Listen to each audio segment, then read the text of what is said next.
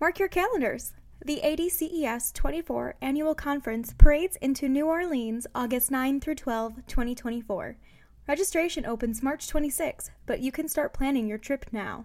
Get ready to seize opportunities to connect, learn, and optimize your diabetes care and education practice. Stay tuned for updates at adces24.org.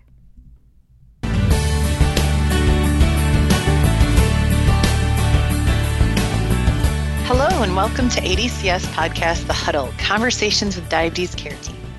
In each episode, we speak with guests from across the diabetes care space to bring you perspectives, issues, and updates that elevate your role, inform your practice, and ignite your passion.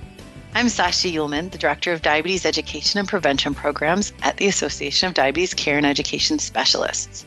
Every 5 years, ADCS teams up with the ADA, an array of volunteer experts and stakeholders to update the national standards for diabetes self-management education and support, which provides guidance for all members of the care team in addition to accredited and recognized DSMES services. The latest version of the standards have just been published, and they come with some major changes. They aim to reduce administrative burden in the hopes of increasing access to these critical services. Joining us today is Julie Valdez. She's an ambulatory care pharmacist and certified diabetes care and education specialist from New Jersey. Julie worked with our team as we were developing interpretive guidance to go with the national standards, and she runs an accredited DSMES service in her practice setting. She'll share the highlights of some of the most recent updates and what these changes mean for accredited and recognized DSMES programs and those who may have put off applying because it seemed like too much work. Welcome, Julie. Thank you. Happy to be here. So tell us a little bit more about your DAP accredited program, a little bit about where you work in your team and kind of who you serve. Sure. I work for a federally qualified health center called Zufall Health. We have 9 clinic locations across all of New Jersey. We serve over 40,000 patients. Most of our patients are Spanish speaking, but over 60% have a language other than English.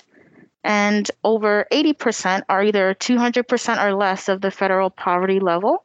So we really are serving an underprivileged cohort of patients. Our DSMES program is at each of our 9 locations. We have 3 primary members, a registered dietitian, another pharmacist, and myself. Most of what we do right now is telehealth because of the current situation. But normally we have floating days where we have diabetes clinic at our various locations on specific days so that the providers that we work with know what days to refer those patients to us. Great. That sounds like a really wonderful program serving a lot of need. So that is great to hear. So tell me a little bit more. What's one thing you think is most misunderstood when it comes to meeting the standards for accreditation? I think it seems really daunting, paperwork, what standards would I have to meet, things like that. It might be a barrier to some of those programs that don't really have a team built around them like I do. I do have 2 other educators helping me. I also have a director of nursing and a chief medical officer who are really engaged and can help me coordinate with HR and pull any documents I need. But after having the opportunity to communicate with other colleagues around the country, some of them are really just, a one-woman show or a one-man show. So when you're the one running the whole thing, I can imagine why they might delay, getting accredited. It's not hard work if you have a clear path, but when it's just you, anything seems like hard work. That's a good point. And you brought up a really important point in the new update in talking about where you get your support. You mentioned support of your medical director and a team around you. And that is one of the emphasis in the standard 1 for the new standards is really focusing more on support from leadership in your organization. So I love to hear that. Now let's talk a little bit about something else. Now, if you could put something from the 2022 national standards on a billboard, like everybody should know this, what would it be? Oh, man. For the quality coordinators or future quality coordinators, I would just say it's simplified now, or only 6 standards now, something to convey that whatever they might have heard from yesteryear from colleagues, that it's so much more simplified. Language is very clear. The steps are just clarified where you literally just tick the boxes. I think before it might have been more fluffy, more nebulous, where it might not have been sure what to do if you weren't experienced, but now even the inexperienced. I really think, everything's just really clear cut. Good. Yeah, I remember when I started trying to meet all of those 10 standards and just 10 standards with all the different documents you had to submit. And some of it wasn't really clear. Like, what are you asking for? And we see Yeah. that from our applicants Depending on too. the site you have, some of those documents might not have even been relevant to you. There's clinical locations, hospital locations, retail locations. Not everybody has the same kind of corporate structure. So. Exactly. And the focus of DSMES is really should be everywhere because we need to meet people wherever they are. So I think that's great. And then in reading this version, it was really aimed to clarify, and you've touched on this, it's been aimed to clarify, streamline, and simplify the guidelines for implementing diabetes education. Is there anything you wish you knew or was in place when you began with your program that might have saved you a lot of time or resources? Yeah, I think understanding that the team didn't all have to be certified or licensed individuals. I think we went a long time up until recently being extra picky and really trying to get individuals that ticked all these boxes that we now know they don't necessarily need to have. So I think, I didn't really understand if the whole team had to be certified or not, or licensed in a particular area or not. And now that's very clear. Also with data management, I didn't really know if I needed Excel sheets and all these extra data to keep on hand. And now it's just, 5D identified charts and other just overviews of how you do the data without necessarily having to show every single patient on the roster and how their metrics are. So. Yeah. And I think my favorite part of the 2022 standards is some of the clarity around the curriculum and delivery of DSMES. I think many of us who provide DSMES, or I have in the past, and you're doing it now, sometimes we can get distracted by all the details of feeling like I have to cover all these topics. And I wonder if you kind of found the same thing or something similar in terms of understanding that curriculum really is a guide for the team, not necessarily a script for DSMES, that you really can customize it and really bring your own style and really listen to the person and answer their questions without feeling like I have to cover 8 million different things. Yeah, absolutely. I think not every patient needs everything, on the list of 7 items.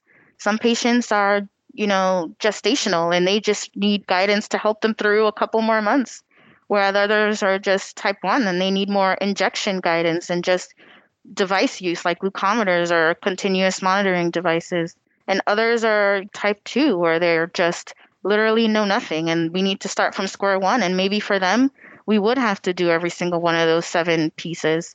So I think knowing that we can cut and paste the curriculum to customize it to that person and not feel like we have to cover a topic just because it's on the list, I think that's really important to understand, not just for the quality coordinator, but just for the team, the individual educators. Feel free to customize your encounter with that patient however you see fit and whatever their data is telling you that they need. Nice. You had mentioned before, and I don't know if we covered it, but you had mentioned how you felt like the standards, even though they're simpler and there's less, I know sometimes people look at it and say, did they just cram 10 standards into 6? Or have we taken away things that add quality? Can you just add a little bit of your thoughts on that?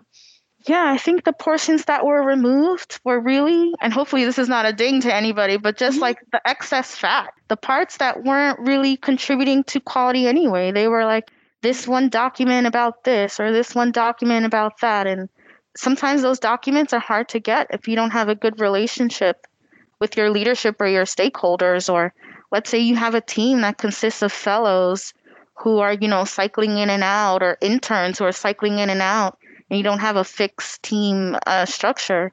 I think we really drilled it down. And I say we because I feel like I have some ownership in it because just I contributed some edits, but it was really drilled down to just be, here are the portions that will help you build a quality program, and anything in excess of this is just for you or just for more information. But even though the standards are less, it's still demanding quality care to maintain your accreditation.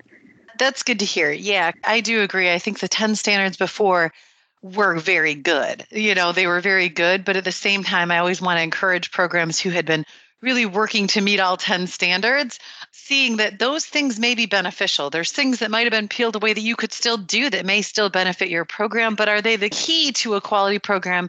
maybe not. Maybe you could have a quality program and build those things in later. So It's not that they weren't necessary. It's just that perhaps you don't have a program where it's relevant to you, and now you don't have to stress about trying to bend to do it anyway.